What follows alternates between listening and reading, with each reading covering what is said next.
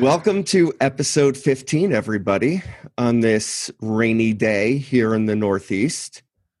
Before we get started, just one programming note. We are now putting our research, our written research, in your ears for your convenience. So we've started recording every note or blog, whatever we call it these days, and you can download it and listen to it if you don't want to read. And I would encourage people to do it. I mean, it sounds weird to listen to someone reading a note or the concept of it, but what I've found is it's actually, you can consume this stuff quicker, especially if you speed us up to 1.5 as opposed to reading it. You may miss out on some of our charts and some of the funnier pictures that we try and put in there, as Easter eggs. But because I won't describe the funny pictures. By the way, on the speed setting, let's be real. If you're listening to me, you probably want to have it on like 3x. And if you're listening to Rich, you probably want to have it on 1/2. And for Walt, maybe 1.25, I would say. I think I'm 1.5. I speak maybe slowly. Maybe not quickly. Not very, very quickly. So that is our little programming note. Let's move on. It's a big day for Rich tomorrow. Rich's daughter, Hannah, has her bat mitzvah, and the rest of us here on the Lightshed team will be watching on Zoom. This is actually my second Zoom bar bat mitzvah that I've attended.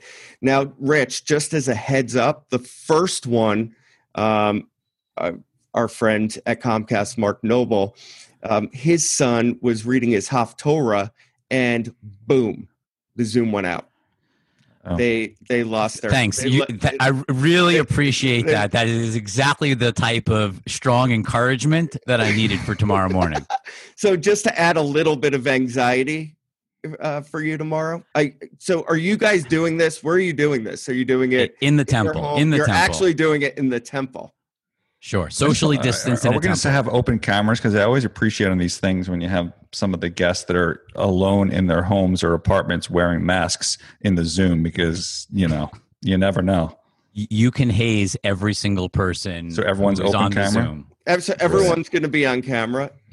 Assuming it works. Which means I can dance to the songs because I'll be in my apartment.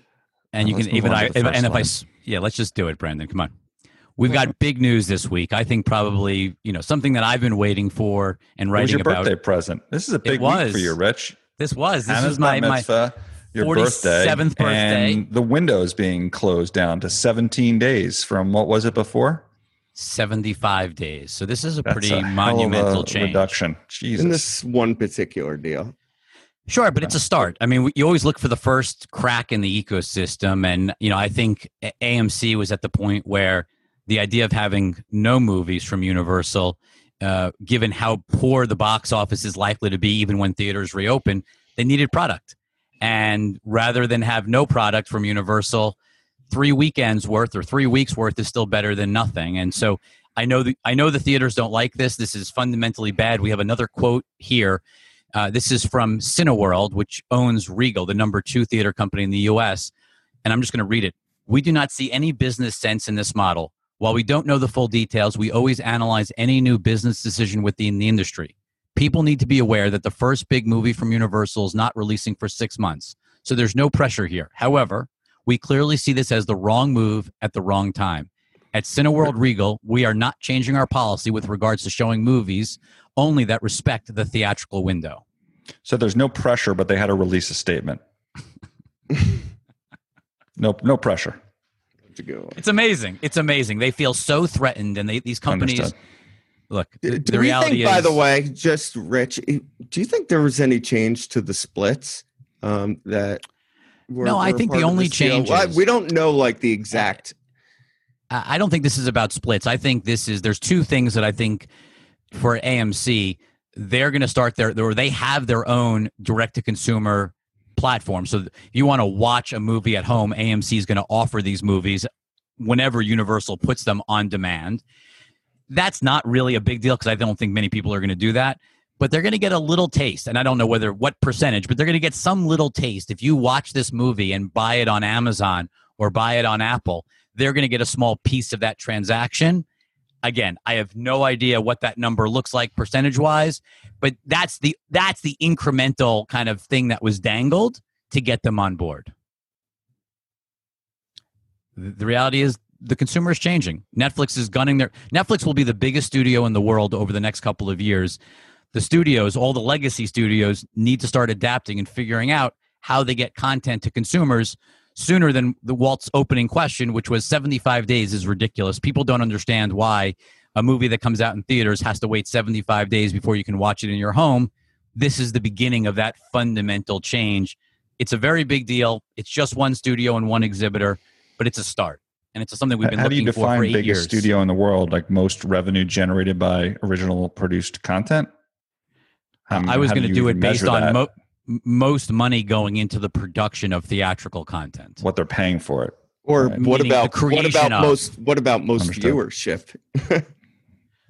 Well, viewership is probably already the largest, right? Yeah. I mean, there's probably more people watching more people watch Bird Box than watched Avengers. I mean, that's just a mathematical not to be fact. Captain Obvious, but it's another example of scale in tech, right? I mean, Sure. Scale really provides advantage. Well, and that sort of leads us into the next topic, which talk about scale in tech. You know, the fact that Facebook grew their ARPU. So we've got a pandemic that everyone's been talking about how small businesses are hammered. People were closed for a month or two, shelter at home. And if you look at this slide, what is staggering is that the Q2 2020 ARPU, so average revenue per user in the US and Canada for Facebook, went up almost 10% from $32.60 to $35.58. Brandon, that's just mind-boggling. Look, I think there's a major tailwind for Facebook, which is that even SMBs now are moving to e-commerce, and Facebook is the ad platform for SMBs online. I think the stat that really stuck out to me last night from Cheryl was, I think she said a third of SMBs globally now get at least 25% of their revenue online, and Facebook is going to be the advertiser of choice there. Well, and what wasn't, which was one of the things that was hard to see happening, was how so many businesses that were not huge Facebook advertisers stepped in to fill the void. So yes, there were businesses that were totally shut down and scaled back their ad spend during the pandemic, but new businesses, they called out things like gaming that came in and took the low bid rates. But on top of that, what exploded over the last 12 weeks, the biggest category growth has been e-commerce. Yep. And if you want to sell stuff online and promote that you're selling it, Facebook, and probably even more importantly, Instagram, is the place you literally have to be to move merch online. Yeah, I think that, and obviously you saw it in Shopify's results this week too. The e-commerce tailwinds are extending well past just traditional kind of online commerce sellers and big retailers. Well, and that's why it's sort of comical. Everybody has had to move online. That's why it's sort of comical when everyone talks about the Facebook ad boycott. I mean, they said that I think the top 100 advertisers are 16% of their revenue. The reality is the rest of the business is growing so fast because of this explosion in these categories like you're talking about in small businesses, e-commerce, that they're still expecting 10% growth even with an ad boycott. They're expecting at least 10% growth in Q3, which just sort of shows you, the perception that Facebook is driven by big brands is just wrong. It's all about these small brands these small companies all over the world. Now, those charts, Brandon, look also very different than the charts that I saw on Verizon Media, which is not really going in that direction. We should have juxtaposed that chart. The other direction. I do want to bring up another thing with Facebook. Yep. They tried to keep a cautious tone on guidance, and I think a lot of these COVID beneficiaries, which in our view, most of them these tailwinds are going to persist. These are just expediting changes that were going to happen anyway. These digital transitions, things going on with gaming, which we'll talk about now. But there has been a cautious tone to guidance across all these companies. Oh, we don't know what the economy is going to look like, so on and so forth. But the one thing that Facebook seemed to be very cautious on the callback, especially last night, was on IDFA. What do you think about IDFA? Do you think Q4 could start to see a problem for Facebook because of it? What does IDFA stand for? For those of us not entrenched in media acronyms? It's basically going to make it more difficult to identify who a user is. So, imagine when you open up your iPhone, each app is going to basically ask you, do you want to share information? And it's going to be a constant reminder of the privacy elements. Maybe we just get used to it and you just click yes and you don't really think about it. But to the extent that you click no on an increasing number of apps, it'll be harder to understand who all of us are for these tech platforms. Down to the device level. And I think like 20% from the surveys I read, like 20% of people said that they would opt into it. So it's going to be a big problem, particularly for retargeting and for app install ads. But I think overall, maybe it actually gives the tech giants yet another advantage over their competition. Well, I think it's like GDPR. It creates even more power to the powerful. It makes it really hard for any smaller companies. I mean, Verizon Media, it's really bad for, right? I mean, it's really bad for people that live on the more of the open web. It makes life more and more difficult from a targeting standpoint. So I worry about it, but I think in the end of the day, the big are going to get bigger because of this. To Walt's earlier point, scale has benefits, and I think it's going to end up actually helping Facebook more than it hurts Facebook. Yeah. I asked Verizon this week if they were going to bail on that. If you remember when Hans took over, there was discussion of them potentially selling it, and they're insisting that, nope, they're sticking with it. Let's move on to baseball. Because I know, Brandon, my favorite topic. All sure. Right, let's pull up the slide. Basically, it looks to me that you have all the positive COVID cases from around the league this week. I think the Marlins one is the most egregious. They are up to 17 or 18 players out of 18 today. I didn't put the updated number, but it's now 18 as of today. 18 players out of, I think the roster's expanded to 30. So they're not playing any games this week. They're not playing any games this weekend. They had played the Phillies last weekend, and no players have tested positive yet, but they had a coach and a clubhouse attendant. And now we've seen a positive test from the Cardinals. And look, baseball decided not to go with the bubble. It seems like the NBA, everything's working out. We haven't heard of any positive tests, but better yet, Brandon, every player was tested. Baseball just does everything wrong. Well, no, every NBA player who's in the bubble has tested negative to date. So, that's the point I was making. Whereas with baseball, you have travel occurring. There's no controls on where players are spending their time when they're not at the ballpark. So that it's just not no bubble. It's also just literally zero protocols. Right? Nothing. Like, why are you playing today? I mean, they're basically making it up as they go along. Right. Well, like, what if a player is not feeling well, what do you do? And like, it doesn't seem like there's a really good set of rules. They had months. Sure. Like, how can they figure this out? I honestly don't get it. And then you had the suspension of Joe Kelly this week for throwing at a couple of Astros, which was 8 games. Is it the throwing or the taunting? Both really. I think they probably hit him for throwing at him, not for. Did the Houston Astros get 8 games for cheating? Well, in the World this Series? is exactly the point. And the Astros got no suspensions for cheating. None of the players get suspended, and you throw at a guy, and I don't know, 8 over 60 of your games, a sizable percentage of the season, an eighth of the season, you're out because you hit a guy with a pitch. I believe what you're describing is commonly known as a clown show. Yes. Just incompetence. I wish that like the MLB was a public company so that there could be an activist shareholder that comes in and gets rid of management. Or just a good short opportunity. Yeah. Okay, next, Rich. Or that. Well, it sort of all plays into the fact that, this ongoing COVID problem that we're seeing play out in sports.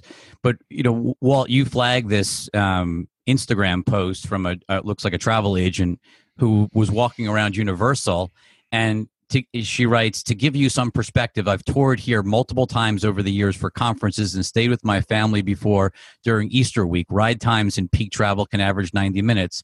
Yesterday, we walked on to every ride. Longest wait is because of social distancing, and the staff requires each passenger to have, and she goes on and on. But the point is, you can look at the pictures, and it's literally empty at Universal Studios. Literally empty. We've got Disney I looked offering. at a lot of her pictures.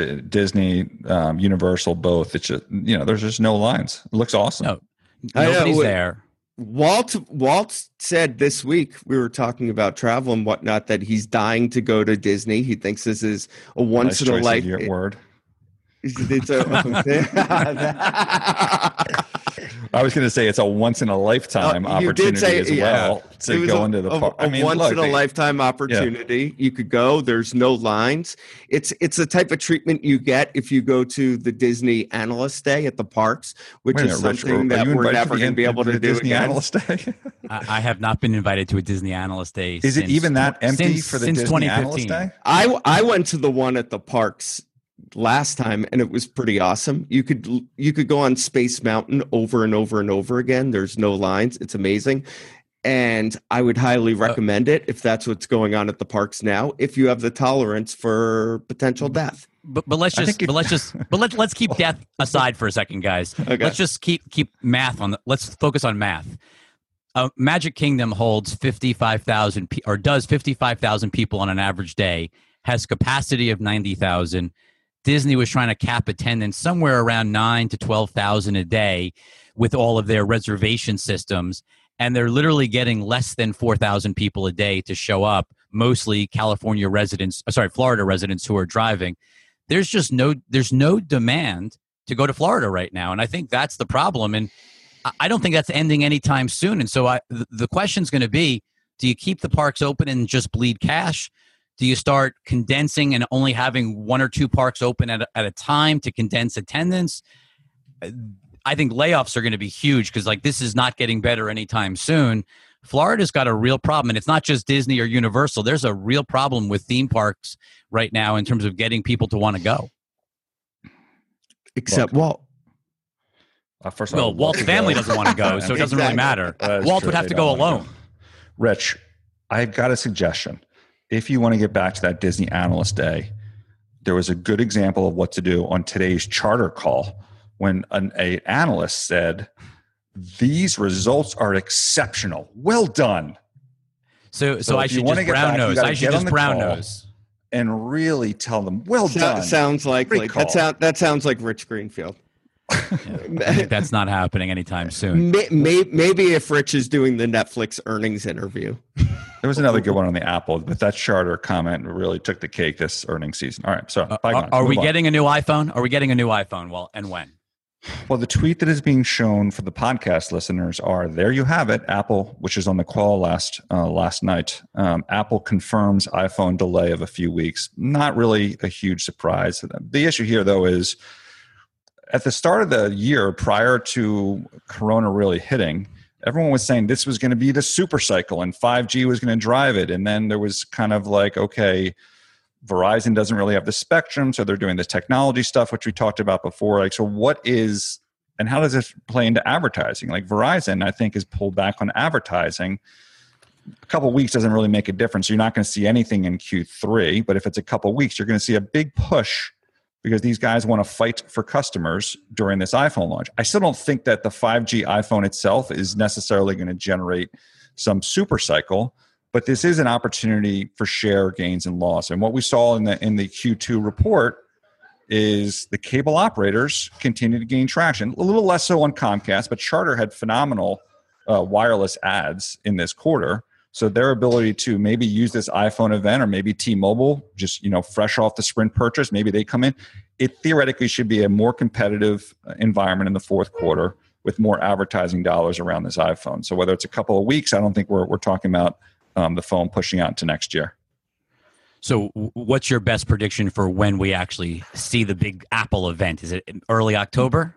Again, they just said it's a couple of weeks. So I don't know. To me, it really doesn't make a difference if it's mid-September or mid-October. Like, the bigger wave here is you've had 5 or 6 years where upgrade cycles have been extending and the upgrade rates are going down. So is this the inflection point of going the other way? It doesn't necessarily mean we're going to hit this super cycle like we saw with the iPhone 6. But any type of inflection the other way is going to be positive for a company that already just put up a great quarter, because people are buying iPads and Macs like there's no tomorrow as they're stuck at home. I've already bought one during COVID, so I've added to that for sure. Let's talk iPhone, about. By the way, Rich, just to Yeah, that thesis a little bit longer. I mean, look, the iPhones upgrade cycle coming back, people buying iPads and Macs. That services number, though, decelerated again. So the year-over-year growth is now below 15%. So this whole the thesis is in terms of the recurring revenue business, and they're not giving us any data in terms of what the installed base is. We're getting subscriber numbers and things like that, and that's pacing nicely. But on the services side, it wasn't necessarily a phenomenal story for Apple, which it's hard to take knocks at. And the stock's up whatever it is, 6 or 7% today on sure. the unit purchases. But no update on Apple TV Plus, no update on Apple Music since middle of last year. Nothing on Apple News. We know nothing. No one's asking, right? Because the revenue beat was so big on the iPhones and the Macs and the iPad and the iPads that it kind of pushed what's going on in the services businesses into the background. And look, and I also think part of it, right, with school probably being at least partially remote. I mean, Miami-Dade, and we're seeing more and more school districts go remote or partially remote. There's going to be a huge need for devices in the fall as well, just like there was in the spring. Yeah, set up for Macs and iPads, and again, iPhone 5G, more ads, just velocity in the network. Again, unit numbers should be great. It's the question. And services, if it's not great, then who really cares? Because at the end of the day, the iPhone is really what generates all the profits for that company. Maybe it'll generate more cloud storage needs. I just got tagged on that this week. I ran out of cloud storage space, so now I have to pay $10 a month. Kind of sad about it. So the other really big news, and I'll throw this to Walt and Brendan in a second, but the other really big news was obviously seeing all 4 tech CEOs testify for a long, long time on Wednesday. Tied to that, though, there was lots of debate over sort of app store fees and deals that are being cut. And, Walt, why don't you just read this, because it obviously ties to Apple specifically, but there's been a lot of debate over sort of the power, how much power these big tech platforms have. And they also, in these hearings, mostly useless, there were some interesting emails that were surfaced as part of the investigation prior to the hearings.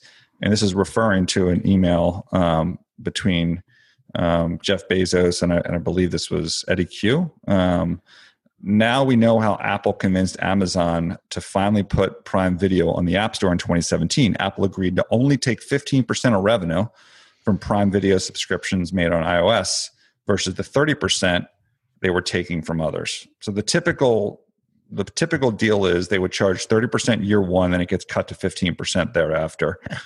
There was a lot of kind of swapping back and forth, but basically Amazon got it to those 15% starting in year one. I think that 15% change actually came for the second year, came after that Amazon deal. So at the time that they did that Amazon deal, that was a 30% in perpetuity. Big difference. Yeah, it was a big difference compared to what everyone else was getting. We know Netflix also gets preferred terms. So this is a thing. And there are a lot of app developers and online businesses that are upset about it. And that, I guess, takes us to our next tweet, which is from Tim Sweeney, who runs Epic. It pains me to complain about Apple in this way. Apple is one of the greatest companies that has ever existed, perhaps the greatest that ever is or would be. What was that line from? Game of Thrones? Anyway, but they're fundamentally wrong in blocking competition and choice on devices they make. And that holds up entire fields of technological progress. This is a critical consideration in these 30% fees. They come off the top before funding any developer costs. As a result, Apple and Google make more profit from most developers' games than the developers themselves. That is terribly unfair and exploitive. You know, the flip side is that, you know, you have plenty of apps that are free to play and don't cost anything to download and leverage the App Store and leverage the App Store's distribution at no cost to building the phones or the ecosystem that enables them. And so the question is, does this stifle innovation? And the other thing, like Cook's response is basically, well, you can go and put your apps, the developers can go and put their apps somewhere else. True, but really it's a duopoly, right? They've split the market. And when you've got two guys, like it's like having gas stations across the street rational from each other. Duopoly with basically the exact same terms. Yeah. So they're not going to ever cut because they don't want to get into essentially a price war. Sure. And is that really going to, at the end of the day, is that really going to shift share one way or another in terms of, I mean, look, not to switch topics to something I obviously love to talk about, but like we can't even get people to switch off a Roku to Apple TVs, you know, based on what apps are on there or not on there. I mean, the phone is probably even stickier. The phones are ridiculously sticky. You know what the switching rates are. They're right. So let's say infinitesimal, literally. Right. So let's say Android cut it down to 15% or 10% or whatever the number is. And it's not going to happen unless it's forced by the government. And yeah, I get it. I think that if these App Store fees didn't exist or were smaller, it would make other business models more viable, and you probably would see some additional development on mobile. But guess what? I mean, maybe someone should just develop better apps that don't require the App Store, like browser type apps, right? I mean, that's. But hold on. I mean, the other piece of this, right, is the vast majority of Apple's services revenue probably comes from games. Fees on gaming is. I don't know about that, Rich. I mean, they're getting. I think it's a massive piece, Google isn't for it? Search. I don't cloud. It's the biggest. We don't have the breakdown. It's the biggest piece of. We know it's the biggest piece of App Store revenues. Right, App Store revenue. That's services revenue. Yeah. Services revenue also includes that $10 charge a month that I have to pay. Yeah, and the allocation, you pay $1,000 for a phone, and they're allocating X dollars from messaging, whatever. So I wouldn't necessarily assume that like this is the driver of Apple's App Store revenue. It's just a huge. Sorry, it's a huge piece. I guess is what I should have said. It's a huge piece of the pie that makes it very hard to just say I'm going to like get rid of it tomorrow or cut it in half. But again, tomorrow. more importantly, not going back to what I said earlier. Right now, they're going to get a pass because device sales are across the board good. But if you remember, not long ago, when all hardware stuff was slowing, this was the piece everyone was focused on: services. It was the growth engine, and it was the high margin thing. It's recurring. That was what's getting the higher multiple. And so it's still important. Obviously, unit numbers are not going to stay this strong forever. So services is ultimately what's going to drive value for this company. So it's important. So they're going to hold on to this pretty tightly.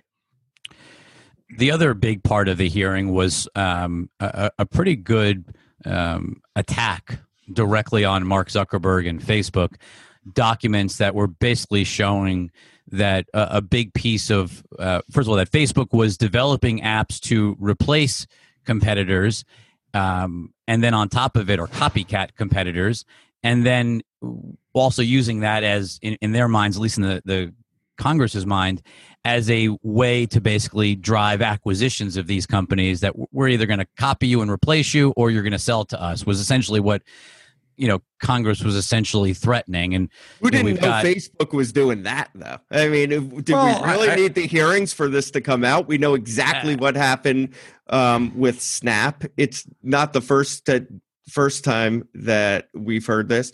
Kalkanis actually did a podcast, I don't know, maybe 3 or 4 weeks ago, where he talked about the risk you run in having Facebook look at a private deal or getting in bed with them in general. Now, and we talked about this when Shopify did the Facebook deal. Like they have massive scale and unlimited funds, and they can use you and then copy you and then spit you out. So I get it. Let me push back on this a little bit. Okay. So, because I also remember when Instagram was announced and they were getting ridiculed by people. Oh my God, I can't believe you're paying $1 billion for a company that has X number of users. So now everyone's a genius looking back 2020. And then also on the emails, well, it was also funny how at the end, the last email that Zuck sent, he was like basically covering his ass saying like, oh yeah, this is not a, it's not a competitive market. But if you look at the first email, he also pointed out that like, look, taking out Instagram was effectively killing a competitor early. However, he also said like, let's just be cognizant of the fact that another guy could just pop up. It's not like it doesn't assure their future that buying Instagram was going to be it. But let me again emphasize, they were ridiculed for paying $1 billion for Instagram. There are, and as the congressperson, I think on the right had mentioned, there are antitrust laws in place that could have been used at that time to stop them from making that acquisition. I don't know why you need new laws. No one thought it was an issue at the time. So to look back 2020 and criticize it, I think is a bit unfair. You can't do that. And they got criticized even more for the WhatsApp acquisition, right? But I also want to push back that I think Representative Jayapal, who was leading the questioning on this, the part that bothers me the most is that we have seen companies innovate and flourish. I mean, Snapchat, TikTok. Right. I mean, these are companies that are look. Actually, the crazy thing is who's the fastest growing company in terms of DAUs in the space? It's Twitter. They're not the biggest, but they're growing the fastest.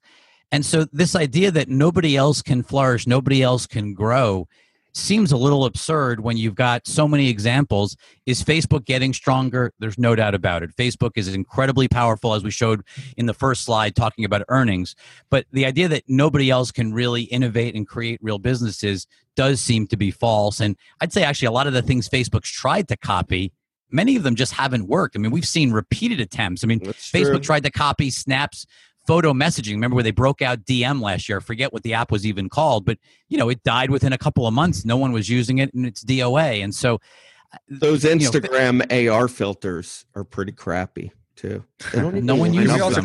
They don't even line up with your face. They had. They had these ones. For some, which was great targeting. I got all these little pen filters a couple of weeks ago, and I was like all trying them on and everything, and none of them fit. Like they did like a cap and gown, and it wasn't even on my head. It was like. You sure that isn't a diet issue over the last X number of weeks? I think Brandon looks great. Look, can we go back to the global? I do look great. The global impact here. Rich, Jesse said you looked fat on TV the other day. Oh just saying. Here we go. Can we go back to the work? Yes, we're going. Which is hold on. No, we're not going on. Okay. We're talking about also the fact that this is a global competition that these companies are in. So Facebook and other American companies' scale is limited in terms of what they can and can't do in China. So to the extent that we're limiting the scale of our companies in this country, there is a more global picture that we have to look at here in terms of what that means. That's an awesome point, and nobody talks about the fact that there is a need for these companies to get as big and powerful because they're fighting companies from China that are big and powerful. And we're not allowed. We, meaning the U.S. companies, are not. These companies are limited in how those apps are used. It could be for different reasons, right? For effectively controlling the information of it. But the reality is, it prevents them from getting the scale that they need to compete. And then there's no limits coming the other way. So, I mean, again, that has to be a part of the equation when the DOJ looks at these types of things. Agreed. And look, remember, nobody thought there was an antitrust issue when this deal happened. Now, I don't remember anyone bringing it up that there was really a fear of antitrust at all. Let's talk. And hold on, and not to belabor that point, but other companies that were also looking to get scale in this business that are now scrambling, buying up crap stuff like Verizon buying Yahoo. Had the opportunity. You love this. I love it. Had the opportunity. They could have bid $1.5 billion. They could have bid $1.5 billion. So since Zuck had the foresight to know that this was truly going to be a competitor, and the other people out there that claim to be in media and can't figure that out, like you're penalizing them for that. I don't know. To be dude. fair, though, if Verizon had bought Instagram, it would have been shut down by now. That's what I mean. Well, same benefit, I guess. Yeah. All right, what's next? I Okay, guess. so staying on regulatory issues, here's another one. The Senate is freezing the nomination of FCC Commissioner Mike O'Reilly over one issue, Legato. You had 5 FCC commissioners, Democrats and Republicans, voting in favor of this. You had their engineering group, approving it, and yet you have one guy basically holding up the entire process of an FCC commissioner. And frankly, if they have a non-functioning FCC, they have that Section 230 that they kind of roll back to the FCC. So he's just going to. Why is he so focused on this? What's the rationale for being so focused on overturning a 5-0 vote? Rich, I don't want to get involved in terms of what motivates different specific politicians to come out on one issue one way or another. But let's just leave it at there is one politician holding up the confirmation of an FCC commissioner over a one issue item that could obviously, throw a wrench in the works in terms of what the FCC needs to do more broadly. And just a great example of kind of how nothing gets done in DC and how everything is slow. And more importantly, Legato's been at this for 10 years. It's every engineer I talk to say it's a necessary piece of spectrum that could, like the C-band auction, which more people are focused on, that's a $30, $40, $50 billion auction. If this Legato spectrum is paired with it, it could make things happen faster and quicker. There's value there, and they've been working at this for a long time. And again, you just have politics kind of getting in the way of progress. I guess in shocking to nobody, EA crushed numbers. Yeah, I mean, this was, first of all, we know that video games have been in media and entertainment, probably the biggest. Not probably. They have been the biggest beneficiary of COVID. Obviously, on the e-com side, you have that also. This was also well telegraphed when they did a little analyst event right around what would have been E3 and to talk about their new games and so on and so forth. And at the end, they said that they destroyed numbers this quarter. So everyone knew it. That's why the stock is kind of flat today. But there were a couple of key takeaways on the sustainability of what's going on in games. And they said that Ultimate Team numbers were up, I think, 70% year over year. But the new players that have come in are monetizing like older cohorts, number one. And number two, using the... Why do they think that is? And also using the social networking aspects of the game, the social pieces, which probably means that they're going to be here longer lasting and be here to stay. Why specifically are they monetizing? I don't think they know, Rich. I don't think we know, except that, I mean, clearly they're deeply involved in games if they're paying. And they're paying pretty continuously if they're monetizing like the larger cohorts. So I just think when we talk about this like sort of step function increase in player engagement, that's great for now, but we need to figure out in 2021 what the numbers look like then. And do these trends last? I think that's a very good sign. Obviously, engagement isn't going to stay where it is, but if the overall player base is elevated and generally you're taking share in entertainment, it bodes well for the industry. And to that point, we raised our price target earlier in the week on Activision. We looked at the trends that are happening now, and even if you have a real deceleration in growth through the back half of the year, you're going to destroy street numbers across the whole industry. But look, the thing that we've learned over the last couple of weeks, right, is that we're going to probably be working from home remote for a long time. I mean, Google's now saying next summer. Yeah. I've heard more and more the banks are saying next summer. Schools are going remote. Schools are going part-time remote. If we're all going to be home literally through, I did that for you guys, through the middle of next year, it just feels like gaming, which has already been the biggest beneficiary media entertainment-wise in COVID, the gains are going to persist and the engagement's actually going to be better than people think. Yeah. And I think it should be a wake-up call to media companies that the pressure from gaming isn't going to abate anytime soon. It's going to be really significant over the course of the next full 12 months. Rich, it's too late for the media companies at this point. I mean, like you talk about like wanting to buy stuff potentially. First of all, you have to buy something, then you have to integrate it. Sure. Right. And the other interesting thing that EA said in the call, because they were asked about assets for sale, the analyst was talking about Warner. And Warner Brothers, the video game division, to be clear. Yeah, obviously. They said that these competitors haven't suffered the way they had hoped they would. Number one, is in order to get a good deal, and number two, the asks are huge because numbers are good, and so that's going to hold up M&A activity probably in the sector. I mean, the prices. No one wants the kind of top tick valuations. So you don't think that deal happens because I don't think AT&T. Well, first of all, we don't even know is AT&T selling or not selling. I mean, we know. My guess is they've hired bankers and other people. My guess is make me an offer I can't refuse. It's like give me my big price.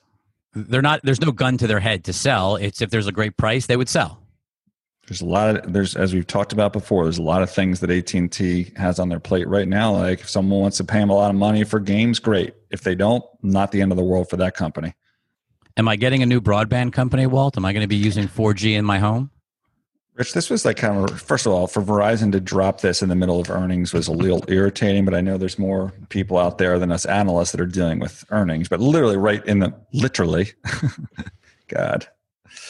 Drink every time we say literally. Literally. In the middle of earnings, Verizon, it's basically a couple of markets, but it's home internet. My Siri just activated. Hold on. It's a couple of markets.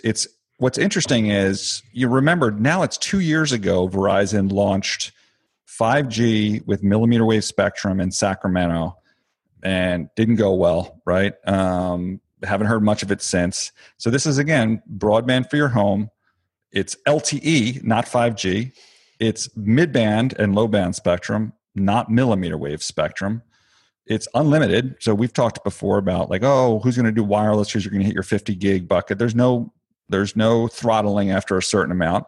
Granted, you're not going to get, fiber or really great broadband speeds, but 25, 50 megs down compared to maybe what some people are getting. I'm on a Comcast connection right now that's getting 3 megabits of uplink. Hopefully you look pretty good though. You look pretty good. It's working great. I've told everyone to shut down their computers, so we've optimized the connection. But look, it's wireless broadband competition. Also earlier in the week when AT&T reported, Stanky got up there and said like, look, I just don't think wireless is going to be a competitor for broadband. So it's an early thing. It's targeted at perhaps a DSL customer or maybe someone that doesn't even have access to DSL. So it's early stages, but it's interesting. Pricing's not terrible. $60 a month for unlimited. If you're a Verizon wireless customer, it's $40 a month. Again, for unlimited usage. So it's the start of what may or may not turn into competition for a broadband business that, if you look at the reports on Charter and Comcast, had really good ARPU growth. Again, Comcast was a little squirrely, right? Because somehow RSNs impacted the data ARPU. I don't know how that exactly works. Maybe you can explain that to me, Rich. But overall, we'll do a separate podcast for that. ARPUs are rising for broadband, so that should attract competition, whether it's wireless or fiber overbuild. We've got Howard. Howard went into Sirius.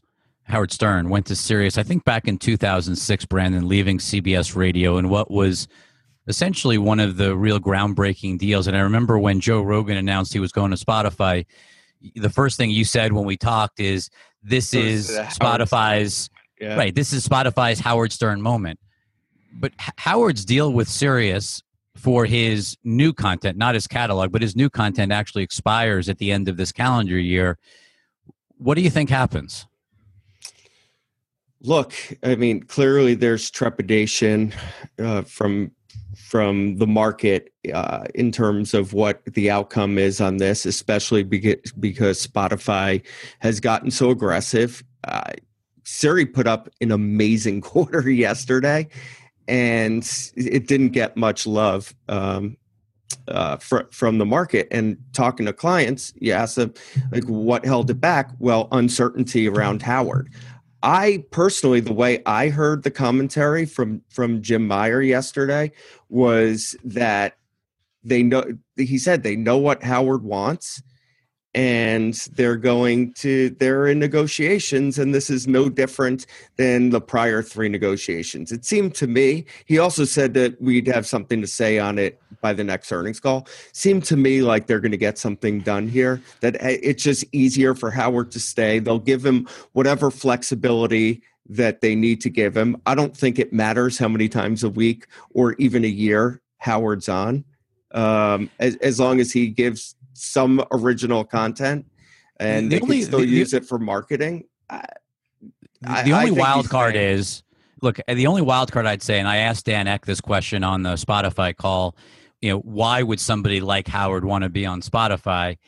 And the answer was essentially global scale, right? I mean, Spotify reaches 100%. That is the biggest limitation that Siri has. Number one, in all of their ambitions, and they're competing with other platforms that are global in nature. That's a problem. It reminds me of like when you compete against Netflix now in terms of their ability to buy content globally. You can pay more because of that global scale. I'm not saying it's going to happen, but Howard would be far more culturally relevant if he cares. He may not care anymore. He may be too old but he's an amazing interviewer. He's probably one of the best interviewers in America today or in the world today. Or if ever. He wanted to, right? If he wanted to reach an incredible global audience, my mom would probably say Barbara Walters, but I think I'm just saying, like, I don't think it's so crazy. The numbers, who knows? Siri, you're right, can pay virtually any amount of money because it's so important to them. But if you want to be part of what the new wave is, and Howard did that with satellite radio for sure, if you want to be part of the next wave in audio, Spotify would be an interesting way to do that. And we'll see, I guess, over the course of the next 3 months what happens. It's going to be important. This is going to be a wild one to watch, I think. Does Howard translate globally? We don't know because I don't think he's ever tried. Yeah, it's interesting, right? Okay, let's wrap up with one of your favorite topics, Brandon, which is Vince McMahon. How do we want to play this? Do we play the audio first, or how you want to set it up? Let's just talk about our initiation on WWE from earlier in the week. We said it straight up. We knew they were going to blow earnings out yesterday.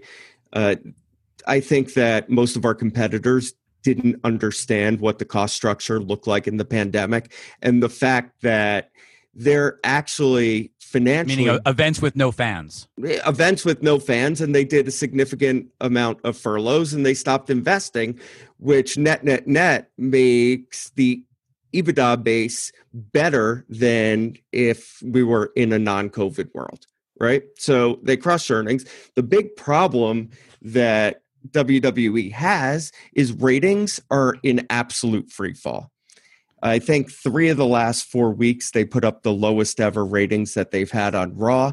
Some of it is despite no competition, no competition. And now you have the NBA and NHL and baseball all kind of kicked in. And look, we're not going to minimize the impact of COVID. It's reaction entertainment. But their ratings trouble started far before that.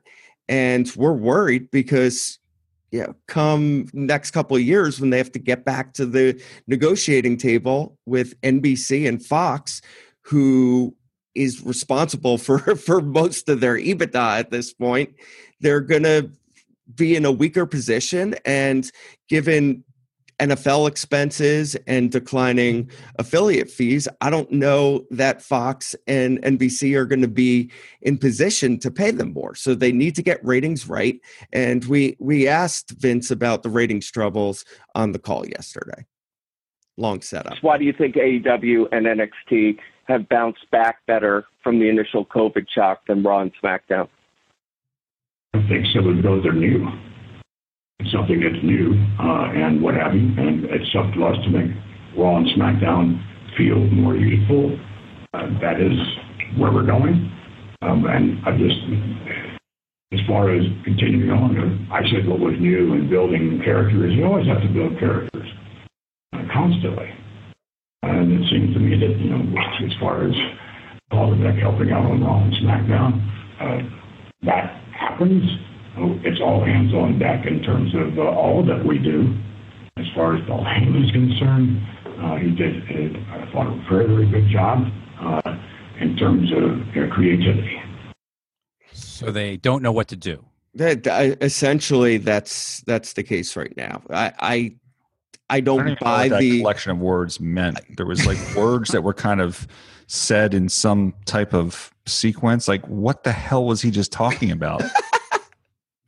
What was that? That was an answer? Did you edit that? No, that was just straight up. I would have followed up and pressed him on his answers, except honestly, when I was sitting there on the call, I was like, I don't even know what this guy is saying right now. He did throw in a very, very quickly. Well, that was not a very, very quickly answer, but those words, I don't know. But Brandon, your point is basically, look, ratings are going in the wrong direction. Competition is building. Yeah. They don't have a clear answer to ratings, and renewals are not that far away to be thinking about. And if renewals are not good, the stock's in trouble. I mean, that's really the problem, no matter how much cost cutting you do. Which is why we actually, and we've been waiting forever to put an official rating on WWE, and we kind of had to get something out there because just for participation on calls and stuff, they were giving some trouble. But the bottom line is cost cutting is not a future for this company. It's not a growth strategy. It's not a long-term growth strategy. No, here. And costs are going to rationalize when in a post-COVID world also. And the entire future of this company, or at least the medium-term future, is going to come down to whether or not they can get step-ups on their next renewals domestically and internationally for Raw and SmackDown. And that's going to come down to engagement. And engagement's bad now because the content isn't good and they need to fix it. I don't know what the solution is, but one thing's for sure, they need stars. They haven't been able to develop any high-end stars in years. They kind of put their eggs in the Roman Reigns basket, hasn't fully panned out, and they haven't even built the second level of stars. And then they complain when there's injuries. They need to get younger, and they probably need an injection of creativity into what they're doing. It doesn't sound easy, honestly. No, and look, we've supported this company. They've done a lot of great stuff over the years. Direct to consumer, they were early to it. Yep. They've done an amazing job on social and digital. Use that better than 99% of the media companies that we dealt with, but their crown jewel asset needs fixing, and they got to get to it.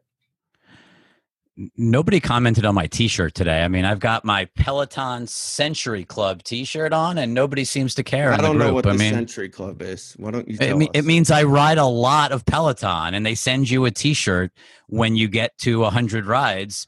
They send you a T-shirt. You don't seem excited, but I'm so proud of you, Rich. This almost makes up for the fact that you drove us crazy because you shut your internet off in the city to save like $70.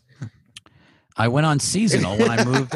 When I moved up to Connecticut, when you came back yesterday, and it wouldn't turn on. Going seasonal, I will never do it again. I've learned my lesson. I will never ever do it again. It was too complicated to turn it back to regular. So I learned my lesson the hard way. There's another example of how the ISPs can get their broadband ARPU up. Yes, that is a great way to end. I think it's called managed dissatisfaction. Your favorite term. Have a great weekend, everyone. Hopefully, everyone has a very satisfactory weekend. And mazel tov to you, Richard. Thanks, guys. Later.